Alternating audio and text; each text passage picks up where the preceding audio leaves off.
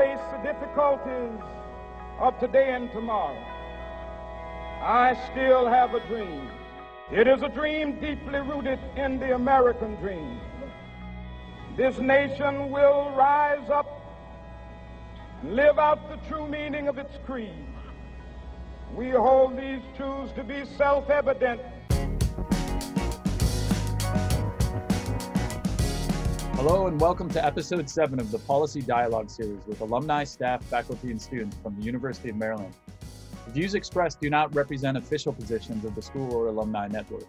Our goal is to discuss specific policy solutions that can address and solve the current local, national, and international challenges we face. We are recording this on November 5th, 2020, and my name is Evan Papp. I graduated with the class of 2011 to focus on international security and economic policy. And I'm the executive producer of Empathy Media Lab, which focuses on labor, political economy, arts, and culture. Joining me tonight are fellow alumni, Hugo Cantu, Raymond Nevo, Richard Elliott, and Shanice Romero. How is everyone feeling about the election? Good. Good. I like the emphatic response. Let me start off. Shanice, can you introduce yourself? Yes, absolutely. So I'm Shanice Romero.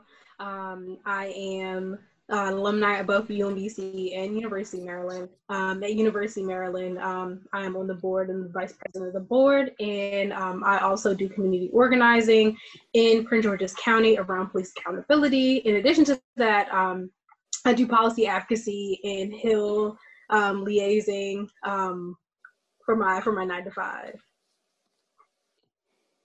Very cool. And Richard, we're very excited to have you join us from outside the College Park system. Please introduce yourself. I'm Richard Deshay Elliott. I am a UMBC alum, class of 2018, with a degree in American Studies, minors in History, Political Science. I'm graduating this semester from Johns Hopkins University with a master's in Political Science, specifically American politics. I'm a candidate for the House of Delegates in District 24. I've written several bills already, and I'm very excited to talk to you all about the past elections along with policy for the future. And Richard, I first met you through Progressive Maryland and some of the organizing you were doing around Medicare for All. So it's a great pleasure having you on. Thank you. And Raymond, to you, please introduce yourself. My name is Raymond Nevo. I am a School of Public Policy. I got my bachelor's in College Park this is last May 2020. I am also a board member on the SPP Alumni Board, and I currently work for the National Housing Trust based in Washington, D.C. I work in housing and energy policy, as well as racial equity in terms of housing and energy policy. Thank you. And last but not least, Hugo. Hey everyone, my name is Hugo Cantu. I use he, him, his pronouns. So just like Raymond, I was elected to the SPP Alumni Board as I am an undergrad, or I just finished my undergraduate degree this past May.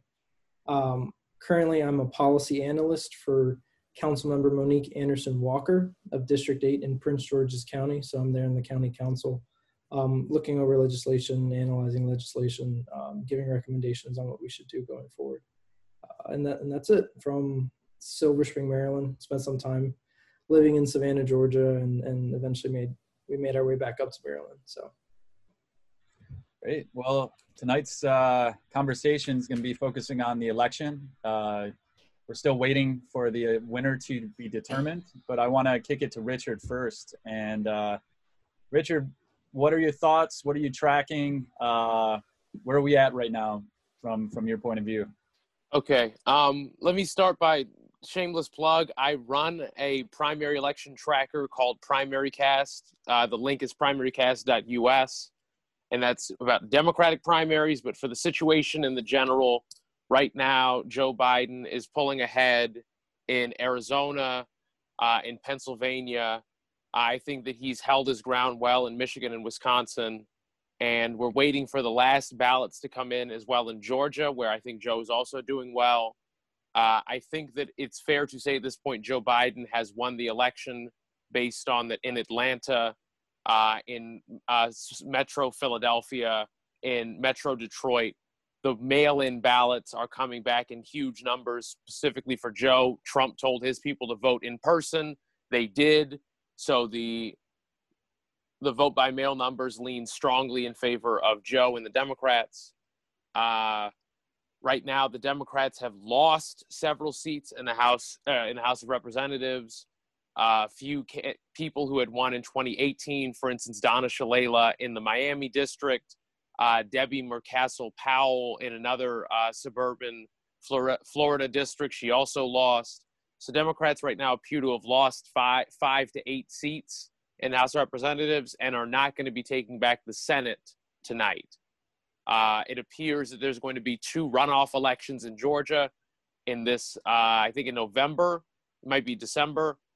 And those races are going to be 50, 60, 70 million dollars on both sides of the aisle to determine who's going to be in charge of the Senate for the year 2021 after Biden has been inaugurated. That's an awesome summary. Shanice, what are you looking at, both locally and nationally as well?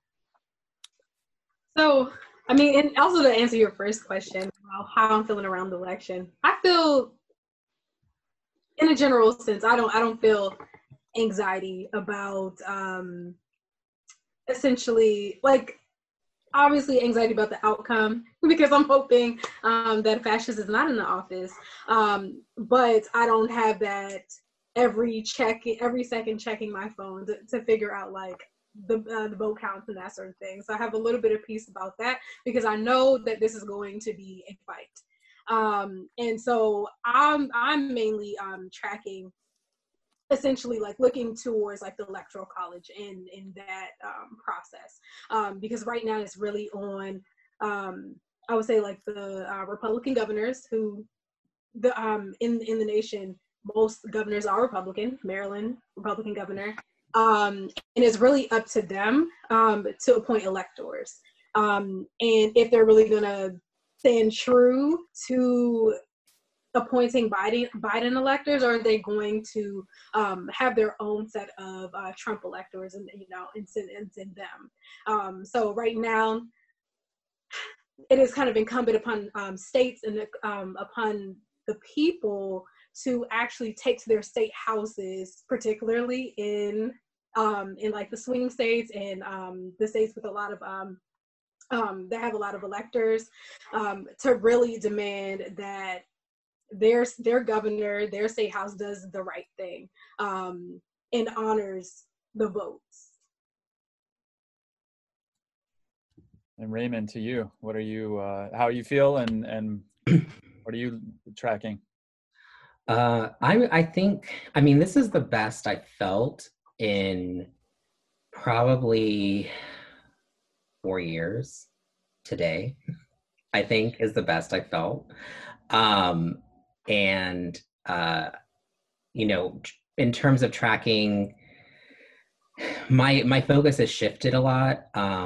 Today, seeing the numbers in Georgia and really looking at the reality of a runoff for 2 Senate seats in Georgia, that is where my mind is going now for the future. I think Biden is going to win. I think it's going to be an ugly fight. I think in the end, though, he will prevail. And I think this runoff election is really the Democrats' second chance at flipping the Senate, and we really can't take that for granted. And so I have full intentions on dedicating as much time and money as I can to those runoff elections. I'm looking possibly at going down there. Election is January 5th. Thinking about being there the week leading up to election. I just feel like that Biden being in the White House is great, but we really need the Senate if it's really going to matter that much. And so, that's really what's been on my mind today. Well, it's good that you're feeling good. I think having optimism and hope after being whipped for the last 4 years by this menace as a tenant in the White House, there is a hopeful optimism in the air. And Hugo, how are you feeling, and what are you tracking right now? I am feeling better than I was feeling the day of Tuesday. I knew that we weren't going to know Tuesday night. I didn't know how far away we were going to be. I was expecting us. I was expecting the Electoral College to be a little bit slower. I wasn't expecting as many states to be projected as quickly as they were, because we knew just how many mail-in ballots were coming in. What I didn't expect, which has kind of damaged the mood a little bit, was just how many votes Trump got in the popular. I did not expect that. That is something that I don't think most people expected, which is a little disheartening. So along with the pros of, Biden is most likely going to be the next president, it's also, okay, you're looking at almost 70 million Americans that said, we're okay with what's in the White House, or at the very least, we don't care. And that's definitely disheartening, and that goes to show, I guess I would pose it a little bit of a loss to the Democrats. I mean, something happened. They lost the base that seemed to be flipping, which, I mean, we are seeing a flip in Arizona possibly, but I don't understand how so many people voted red with the last 4 years that we've seen, and really the last 10 months that we've seen. I'm excited to go forward. I'm excited to get past this. I'm worried about the cognitive dissonance that we've seen throughout the last couple of years, and definitely going forward want to dedicate as much time as I can to the midterms coming up. So in 2 years, because whatever happens this year with the runoffs in Georgia, I mean, that's all well and good. It's the next 2 years that we have to have for Democrats. The Democrats have to have the Senate. I mean, we can't go through what we were going through with Obama for a few of his years, where they just didn't have it. They didn't have it on their side. And that's what you're looking at. Also tracking the legislation that Trump's been dropping, all of the suits and stuff. They're probably all gonna, fall off the desk of a judge. Like, they're probably not really gonna be looked at too hard, but he's setting a precedent, which is scary. So, yeah, I mean, I still think we're in tremendous danger right now. I mean, with Trump in the White House, with Barr still as Attorney General, with 3 Supreme Court judges that were with the Bush team in Florida, with Kavanaugh and Roberts and Barrett, who helped suppress the vote and prevent a couple 100,000 Florida votes from voting for Gore. I think we're still in a very dangerous place. And I think I even heard federal troops potentially being sent into some of these polling places.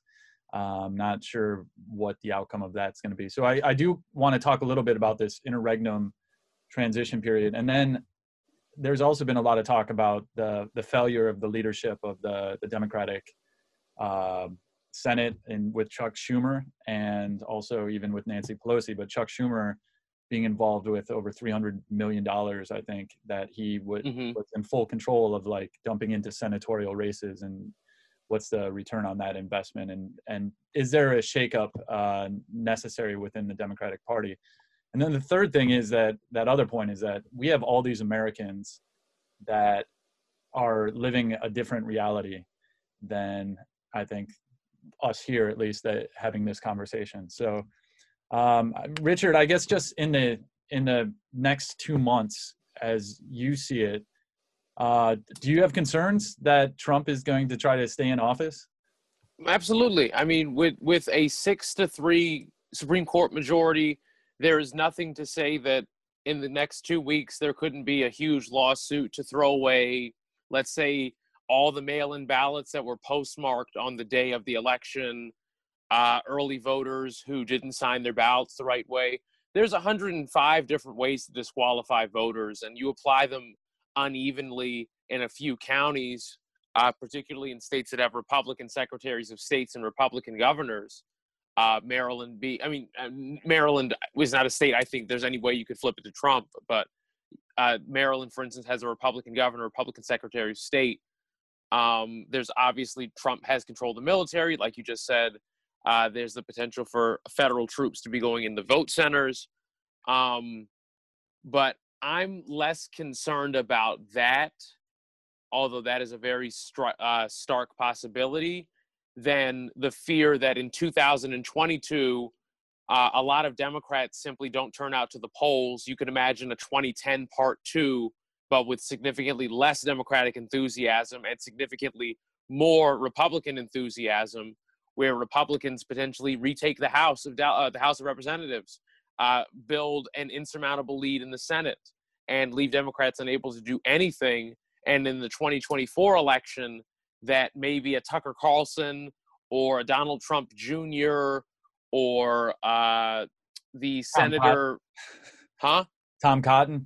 Yeah, or Tom Cotton, or I'm forgetting the other senator that's from, I think, Missouri. Oh, Josh Hawley. That's who I'm thinking of. Or Josh Hawley, a far-right conservative that at least has an understanding of working class issues and perhaps would be able to frame this is a tax cut for working class people and small businesses because Democrats don't want working class people to get tax cuts. I'm not saying that that's an argument that I think is true, but it was shown this election that Trump actually had a relatively strong inroads into the working class Black and Latino communities. Biden potentially could have flipped Texas, could have won Georgia and North Carolina with a strong majority, potentially could have flipped Florida. But his campaign was horrific in Latino outreach. Didn't really offer any specific policies. I think pandered to the Latino community and simply offered immigration, pandered to the Black community and simply offered criminal justice reform without, I think, a proper apology or acknowledgement of the 1994 crime bill. And as was seen in the election results, basically every minority group's vote share for Trump increased, although I think a major factor therein is that there was decreased support for the Democratic Party across the board by the working poor, people making, let's say, $10,000 to $40,000 a year. I think a lot of those people are just outright exiting voting, or at least voting for president. And it does not bode well for the Democratic Party's future if they cannot win Latino voters at a strong clip, or even win Black voters at a particularly strong clip.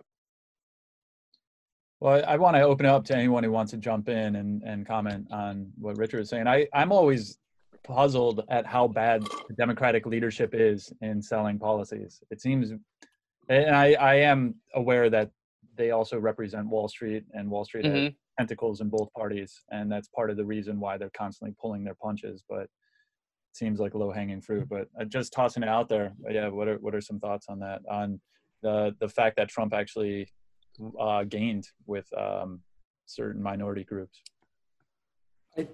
I think it was a good point. I think it's a perfect point. I think regarding the Latino and African-American community, you do see almost a sense of the Democrats saying, well, they're going to come to us anyway, right?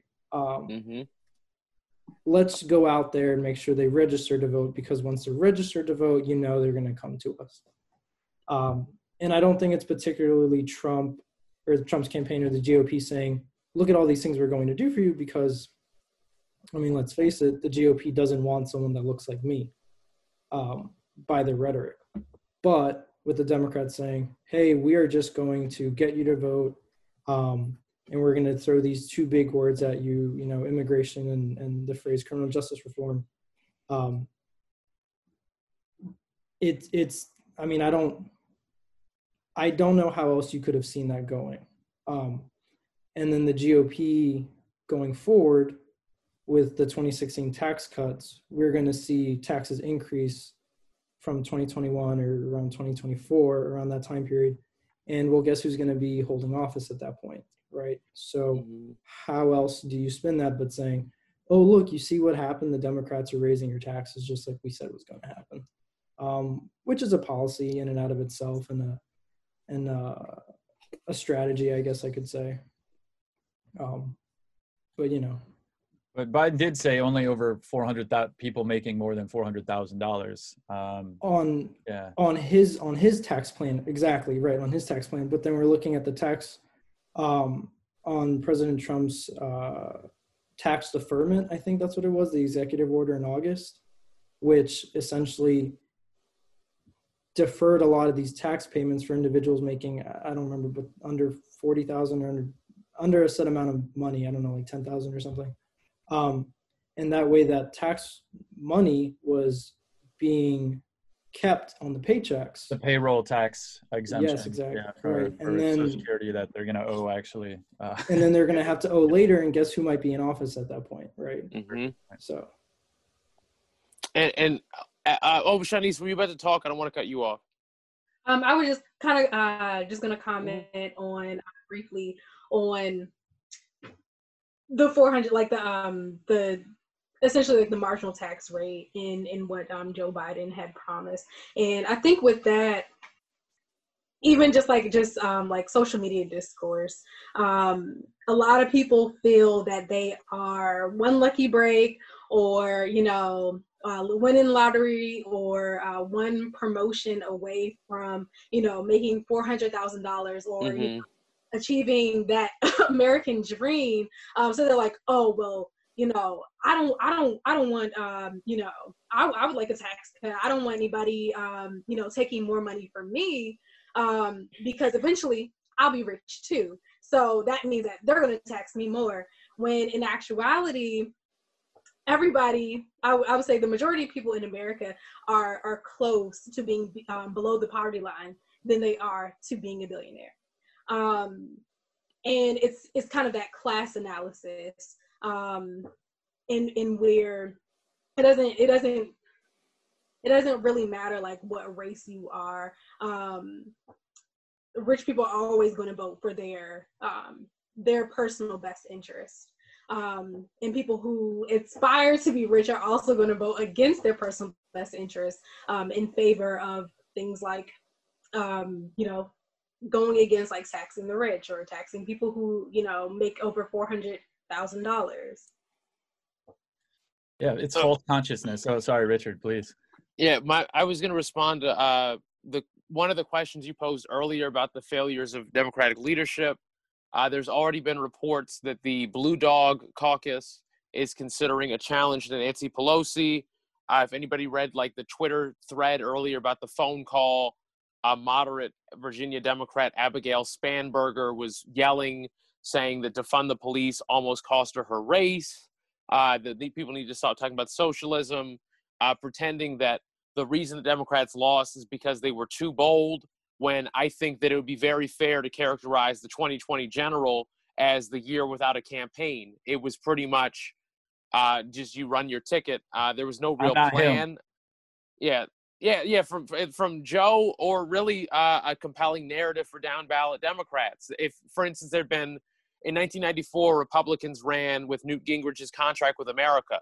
Democrats easily could have put together some bullshit marketing shtick of, here's our contract for you all, COVID recovery, health care for everybody, and we're going to raise wages and give another stimulus. That's not even very ambitious, but you understand that there would be a cohesive reason for people to vote the Democratic ticket rather than just supporting Joe or just supporting the congressional candidate. And that might have helped out, for instance, Akara Eastman, who narrowly lost in Nebraska's 2nd district, even though Biden won it. But if the Blue Dog Democrats are considering primarying Pelosi out of the speaker's race, with Hakeem Jeffries was the noted person. He's a Steny Hoyer understudy, one could say, and that could be Hakeem Jeffries is able to beat Nancy Pelosi with a combination of the Black Caucus, the Progressive Caucus, and the Blue Dog Democrats. If he's able to do that, that could result in different strategic methods. I think that Chuck Schumer should be quite in danger. He wasted $315 million on 8 races that were all lost. Amy McGrath, being the most embarrassing of them, did not break 40%. And he pushed her over Booker as well, I believe. Yeah, pushed her over Booker for her to not contest and to destroy Black political infrastructure in Kentucky. And what's the result of these races when, at this scale, they might as well have sent every American a mask? So I think that for Nancy Pelosi, Chuck Schumer, Sherry Bustos, who is the chair of the D-Trip, I do not believe she will be running for re-election to that position. Maryland Senator Chris Van Hollen from Montgomery County, he's currently the chair of the Democratic Senate congressional campaign. And I would imagine that also he is not going to be back in that position. And to give my rating on this election for the Democratic Party, running against a neo-Nazi who is awful on all economic policy, has mishandled a pandemic and a recession, caused the deaths of over 200,000 people within the country, and all of this has happened during election cycle, and they won by a nail-biter in the Electoral College, says that the Democratic Party, to a lot of American voters, does not stand for anything beyond, we're not Donald Trump. And that is not a sufficient message. And if there's not significant restructuring and significant advancement within the party, they're going to lose the White House in 2024, probably not by a close margin either. Raymond, you got something optimistic to say, man? I mean, I do feel like there was one clear Democrat who won this election cycle, who wasn't running for office, but her name is Stacey Abrams. And and I think, you know, if people are really wanting to look at how races are won, and how you challenge an entire infrastructure, I think that they will pay very close attention to what happened in Georgia. Even if in the very end, Biden doesn't pull it, the fact that it's 3 days later and, you know, Georgia's still not in the Trump category says so much. And that's been the trajectory, you know, since 2016. You know, I have my relationship with the Democratic Party is a roller coaster. That I'm, you know, I'm not going to get off of it, but I figure out, you know, how to compartmentalize my feelings around it. I do think Pelosi will be primaried. I don't know how, you know, how I will feel about you know, either side supporting her or supporting whoever, you know, primaries her. But, you know, there's no disagreement that there were some major missteps early on in this campaign cycle for Democrats. I think, you know, going to the Senate, Amy McGrath, I do think she was a terrible candidate for Kentucky. I think MJ Hager was a terrible candidate for John Cornyn. You know, it's to this day so almost infuriating that if they were going to try to challenge John Cornyn, that they didn't put Beto O'Rourke against him. Instead, they let him run for president and then do not very much. And I think, you know, going back to the platform, you know, Richard's right. I think we failed on that level, and we regularly fail on that level. And, you know, people will look at our platform and say, you know, it's the most progressive platform the Democratic Party has ever had. And in some regards, that is true. There are a lot of mentions in the platform and in Joe Biden's plan, you know, on his website that just wouldn't have been heard of for 8 years ago. But I think we pull our punches, and we are too afraid to you know, really play to people's fears, which is what Republicans do all the time. And that's really the motivation that people, you know, take to vote. And just general marketing, I think, you know, we really need to do not even soul searching. We need to do some like research and education and like reevaluation, and go back to school and learn.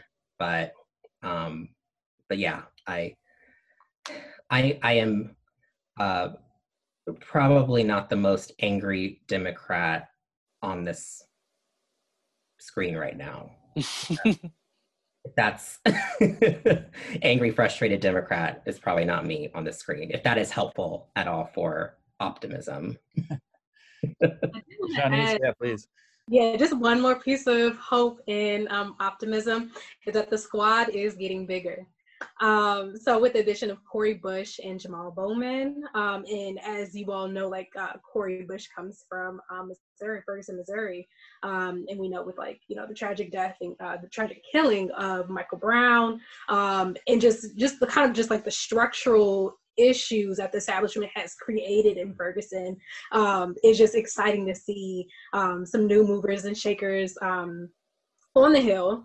In addition to that, Mark Pocan, I don't know if this is joy or not, but Mark Pocan, he stepped down as one of the co-chairs of the Progressive Caucus.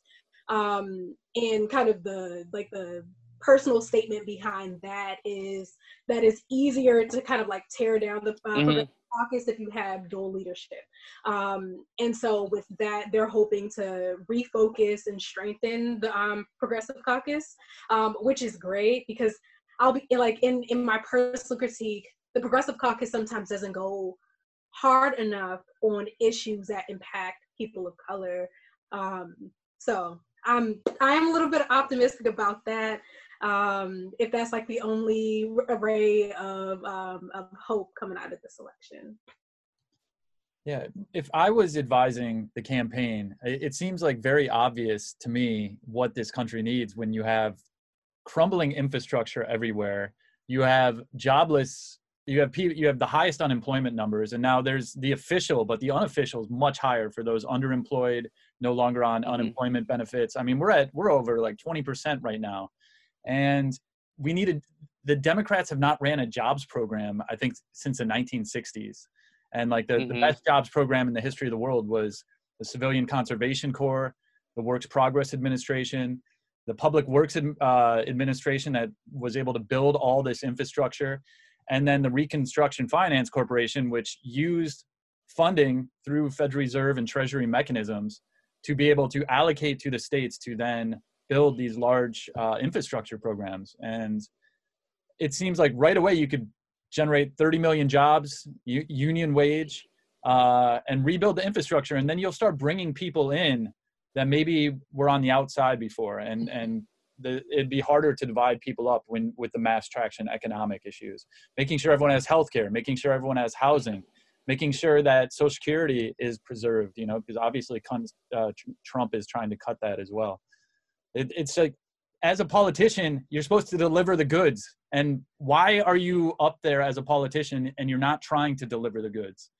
At least Trump says it, and he ran to, the left of Clinton on a lot of economic issues, which is absolutely insane, even though and there is such a false consciousness, obviously, with these people, blue collar, people losing their place in society. And so they gravitate to this demagogue who scapegoats the most marginalized people in the country. But then he was the most anti-union person. He screwed over like every single type of worker. He's never worked out an actual day in his life. And yet the false consciousness, somehow these people think that Trump, actually cares about them. So. Well, Evan, if you want, I think maybe one of the more interesting breakdowns that I hadn't provided yet was that progressivism did not lose at the ballot. The state of Florida approved a $15 minimum wage by about 60%, while Joe Biden got about 48% of the vote. Marijuana was legalized recreationally and medicinally in the state of South Dakota, a deep red state. Marijuana was legalized in New Jersey. I think it was legalized in another state besides that. And then at the same time, the quote-unquote liberal state of California did not enact statewide rent control, and it did not extend protections for gig workers. So this goes to show that the Democratic Party is not seen as the vehicle to these policies. Otherwise, the votes would correspond much stronger. This does. I think I posted about this earlier on my page from the Gravel Institute, that a party that was solely dedicated to universal health care, union jobs, and fighting the pandemic, they'd win most of the states in the country. The Democratic Party was not seen as that by a lot of the voters, and I think that is mainly due to, in part, rather than the Democratic Party's elected officials solely, but sort of the bureaucracy and the cultural aspects of the party, primarily MSNBC talking heads and DC area consultants. There is so much money to be made in politics by selling commercials that people refuse to invest in actual grassroots, door-to-door efforts. Democrats did not really knock any doors in the general election. The Biden campaign did not really knock any doors. The Trump campaign was knocking like 1 million doors a week, registering voters. So if it continues in this way, where the people who profit from the party, the DC area consultants, the MSNBC talking heads, the people like the Lincoln Project, who supposedly were going to help flip Republicans to Clinton or to Biden, but Trump actually got 3% more Republican voters. The Lincoln Project raised $67 million.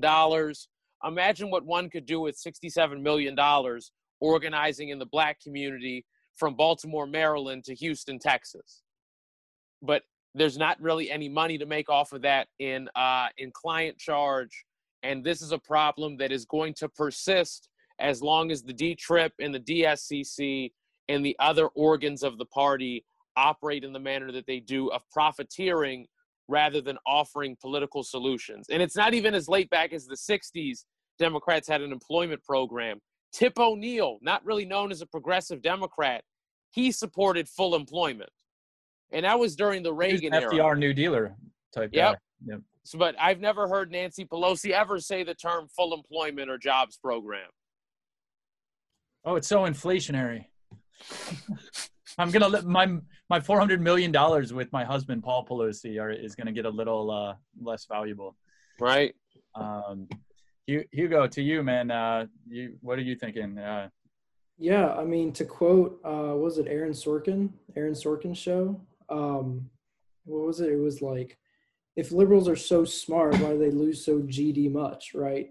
I mean, we're seeing that all the time, right? We think that the far left have really good ideas, and they do have great ideas, Medicare for all, Green New Deals, all of these things, but they're just not doing what they can be doing, as Richard's saying. I mean, not going into these communities, not talking to Latinos as if they're just votes that are coming to them already.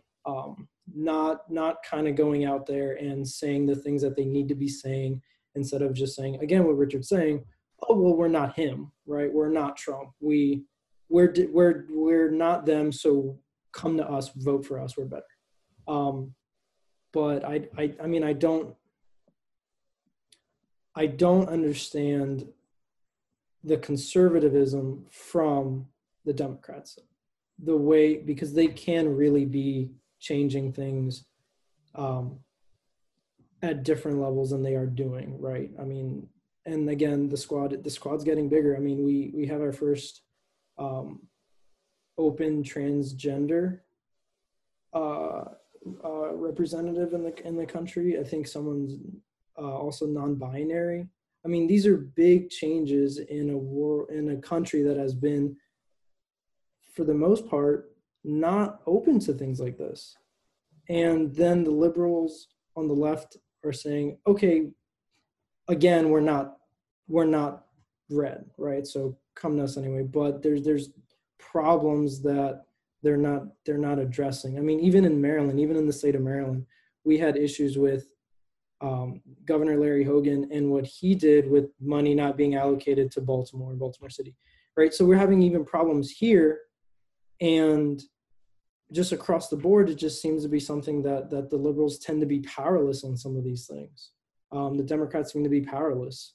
Mm-hmm. I mean, even with a majority House and a majority Senate in the in Maryland state legislature, they didn't call a special session for Yep. I mean, Richard knows. I mean, they didn't call for a special session. It's been 4 months now. It's been over 4 months. Some days. Yeah.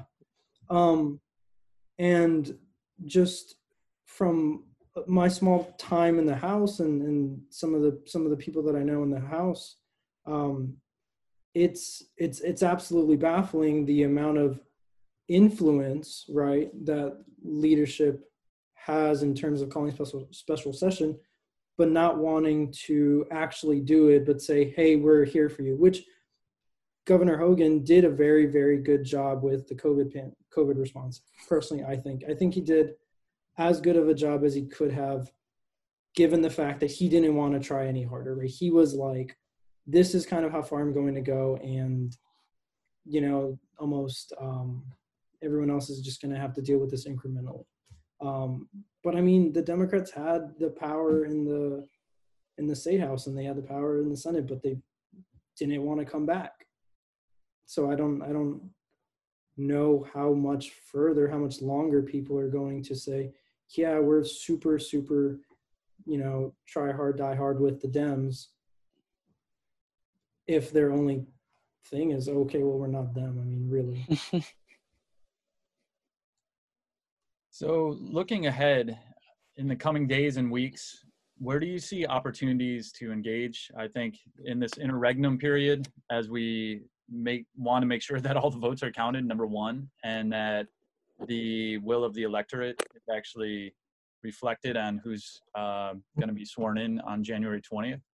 So I guess, what are you following? What types of groups are you looking at and working with? And then the final question after that, I'm going to want to just discuss a little bit about how we can help influence public policy going into 2021. So is anybody working with groups right now to make sure the votes are counted or following specific groups? Yeah, please. So I'll just say one of the groups, the Poor People's Campaign, they have already put in place, I think yesterday was their rally in Annapolis specifically, to demand Governor Hogan count the votes. And so Poor People's Campaign, like, they're national and they have, like, you know, state chapters. But I think they're they're a huge power player down on the Hill. And I think they'll be pretty integral in mobilizing people to press their governors to count the votes, and to do right by the American people. Anyone else? I know there's a ton of groups right now tracking things. Are there any organizations that folks are following? I'll be honest. There, in terms of like vote count, I have not been, and I guess that's largely just due to like my own work and really being super engaged with the people that are still suffering because of COVID and still fighting to keep people in their homes and keeping their electricity on, in both Maryland and in Pennsylvania for the coalitions that I lead. I know that there are coalition members that I work with who are doing vote count work. You know, they were already doing get out the vote and voter registration work, and now they're shifting their focus, and you know, they're more grassroots organizations. So I hear about it, but you know, I myself specifically am not involved. Yeah, Richard, are you tracking anyone or working on with any of these groups right now? No. The last thing I was doing was manning the polls for a school board candidate in Prince George's, Shayla Adams Stafford.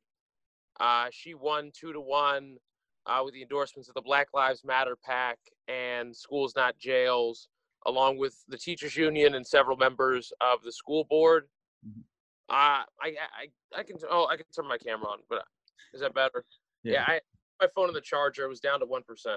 Okay, that's what I was wondering. Cool. But is it plugged in now? Yeah, it's plugged in now. Okay. But Okay, good. this let me transition to your other question of what people do for going into 2021. Like I said before, I think the 2022 election is going to have extremely low turnout among, I call them non-ideological Democrats. This means that the progressive base, the black base, the young base will be expanded considerably in the primary election.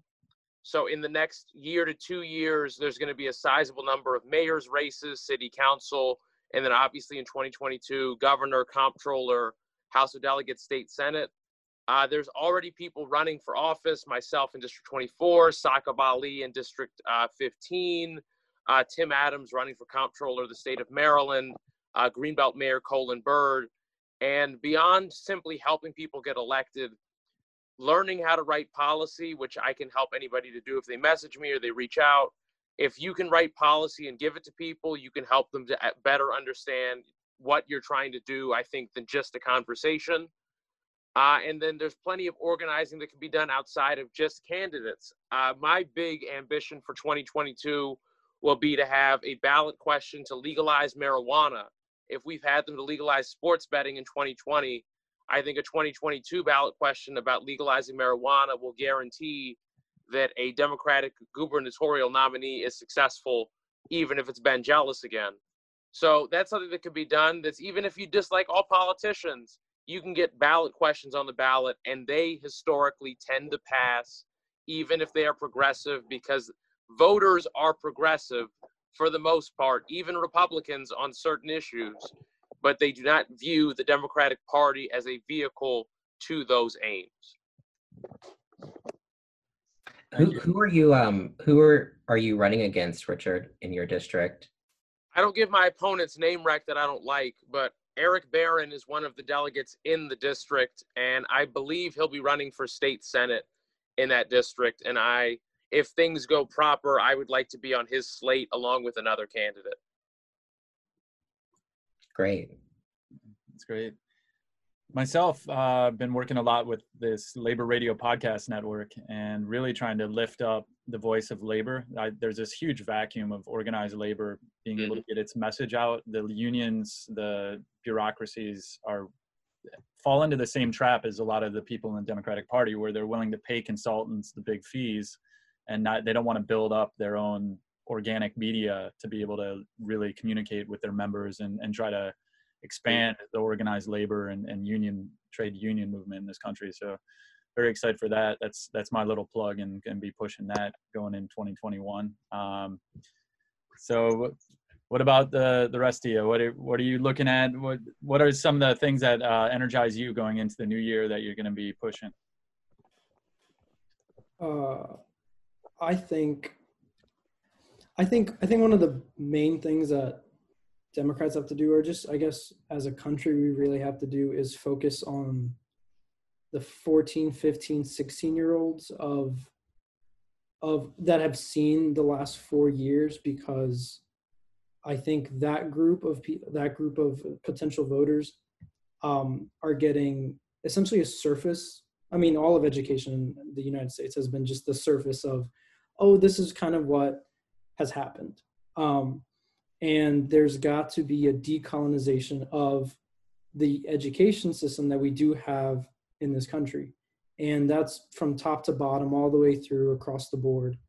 And having the young voters and young individuals, because now they're no longer just,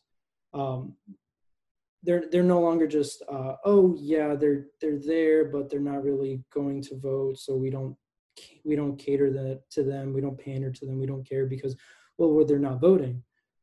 But then they become 18 and then they can go and join the army if they want, but maybe the civics class that they took in high school really didn't do a good job. And now they're just getting all this media coverage from 100 miles an hour from their parents and then from their friends. And then who knows what's telling them what. I think the main thing that's got to happen is a serious reform of education on what's actually happening in their area, in their local government. And if that means lowering the voting age to 16 for local elections, like Tacoma Park, Maryland did, then that's something that you probably have to do, because it's one of those things where if I'm powerless to a degree, why do I care? And they only get to that thought if they do in fact care, right? I mean, that's a chicken and the egg situation. They're powerless because they've noticed that they can't do anything, so then now they don't care, or they not care because then they feel powerless. I mean, something's got to be done.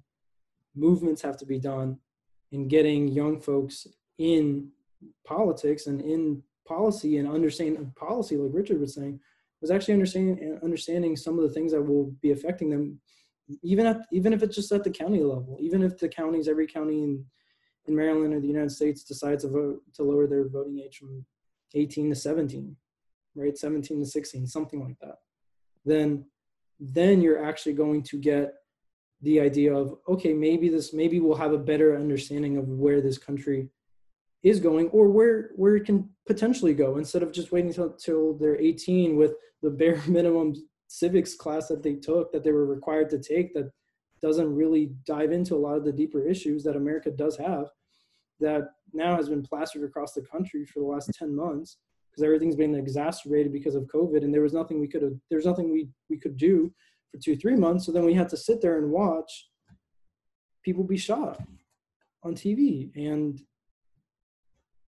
then you go to New York City and people are being, I mean, the horrendous videos of people have to be put in these ice trucks because they're passing from COVID. I mean, all of these things that are happening across the country are being exacerbated. And then now you have young folks listening to all of it. I mean, they're seeing all of it. I mean, 95% of Americans, I think, have cell phones in this country.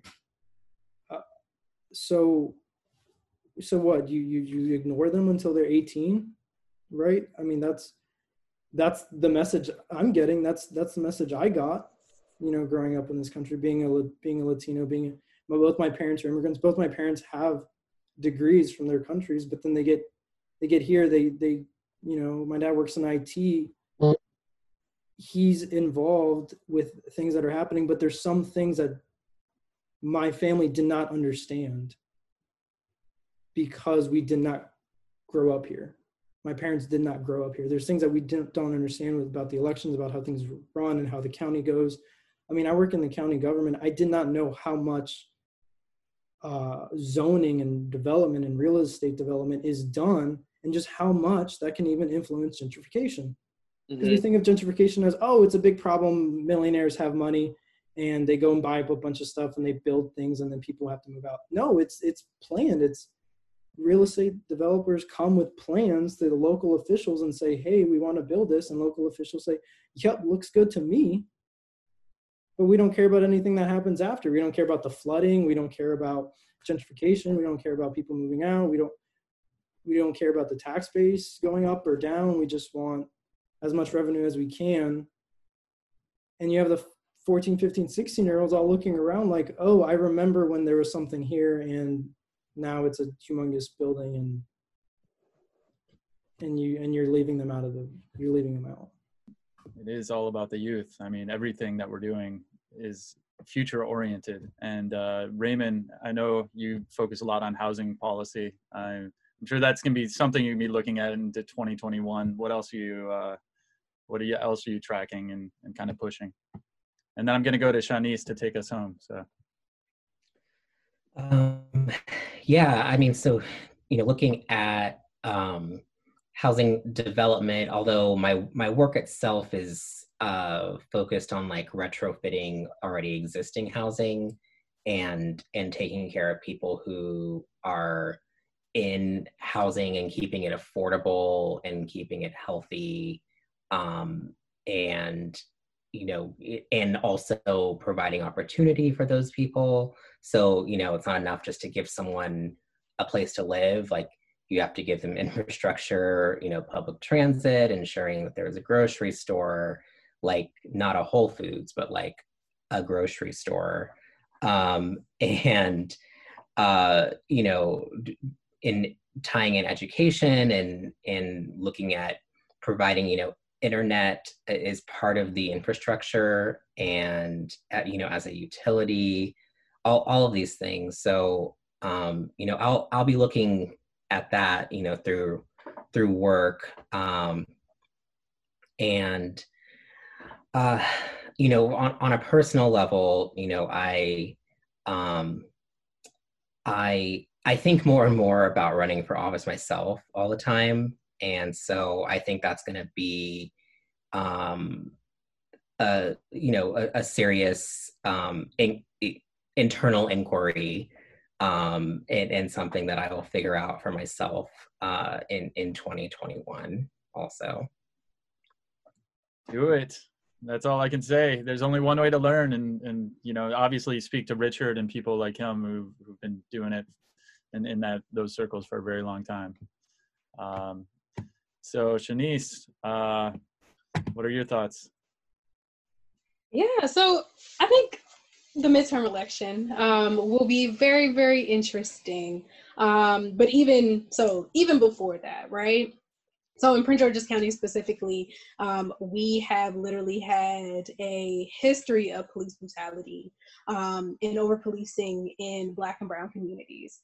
And even, not even most recently, but just notably like Demonte Ward Blake, and how he was paralyzed from the waist down, like essentially, and this was like after he was handcuffed by a Prince George's County police officer. And there has been, the Department of Justice has been in Prince George's County investigating. They did it in 2004, and that actually resulted in a consent decree against excessive use of force, because they were using police dogs, well, obviously excessively, but just unnecessarily, completely. And then in 2017, the Department of Justice came back, and it's still ongoing. There's also been the Black and the Latino police officers unions have collectively sued the Prince George's County Police Department, and that has kind of culminated within the national deaths as well, has just culminated in just like the refrain of we need police accountability, because they keep giving us incrementalism, and that obviously is not working. So right now, Prince George's County delegation, there's a work group right now focusing on police accountability. So we will see if anything actually substantial comes out of that, and if those recommendations are actually implemented. Because actually, I'll just stop there. Let's see if they'll be implemented. On top of that, really interested like the governor's race, to see who steps in that. And I would just say, like in 2018 with Ben Jealous, like Maryland essentially saw like the abandonment of Ben Jealous. Like those so-called Democrats in Montgomery County. Exactly. Not even just Montgomery County. Not even Montgomery County. Prince George's County as well. And that was one of the campaigns that I was working on the non-paid side for, not coordinating with the direct campaign. And just to see like just signs would leave him off, and instead it would just say vote for all Democrats. It was just systemic to see them just kind of separate themselves from Ben Jealous. And obviously we got another 4 years of Hogan. And so it should be very interesting to see who steps into that race. And also, I'm curious if our Prince George's County executive will throw her hat in the ring. Go, Angela, go. What'd you say? Go, Angela, go. No ceiling is too high.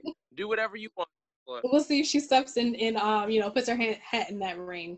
But I'm also hopeful that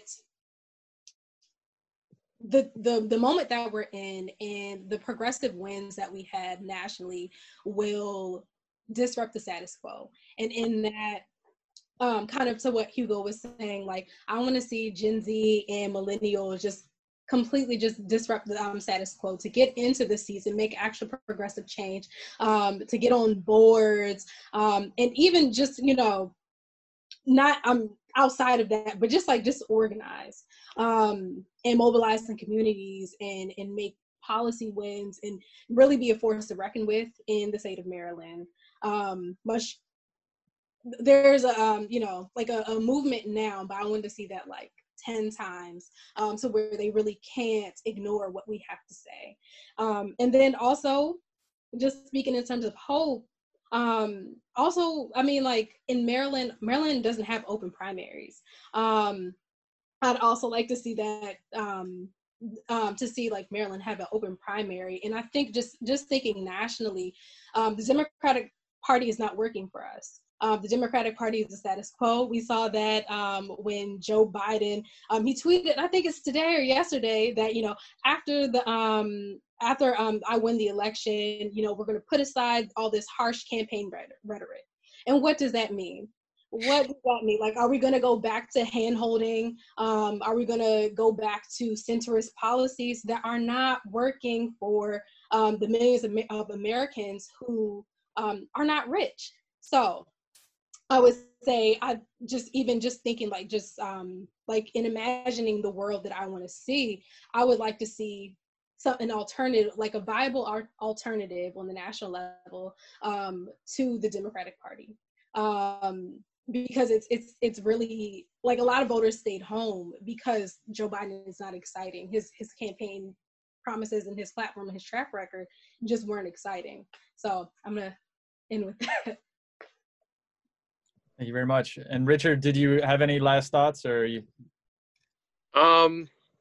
I guess I'll give a final one, and it's mostly as a FU to County Executive Elsa Brooks. County Executive Elsa Brooks is a rumored candidate for governor, and on Tuesday she lost the school board race 2-1 when it was the only race she was considering in the entire jurisdiction, meaning that I think it's going to be difficult for County Executive Elsa Brooks to build a true down ballot operation and compete in all corners of the state. The 2022 election is going to be very interesting because I don't think there's going to be a natural progressive candidate. And I'm going to try and move as much progressive sway towards the Central Committee members and towards the comptroller's race with the intention of electing a progressive chair for the Maryland Democratic Party, along with a progressive first vice chair. And if I can make it known to the world who I support, I would like Senator Jill P. Carter to be the party chair and Greenbelt Mayor Colin Burr to be the first vice chair. Well, on that, I think we're going to end this program.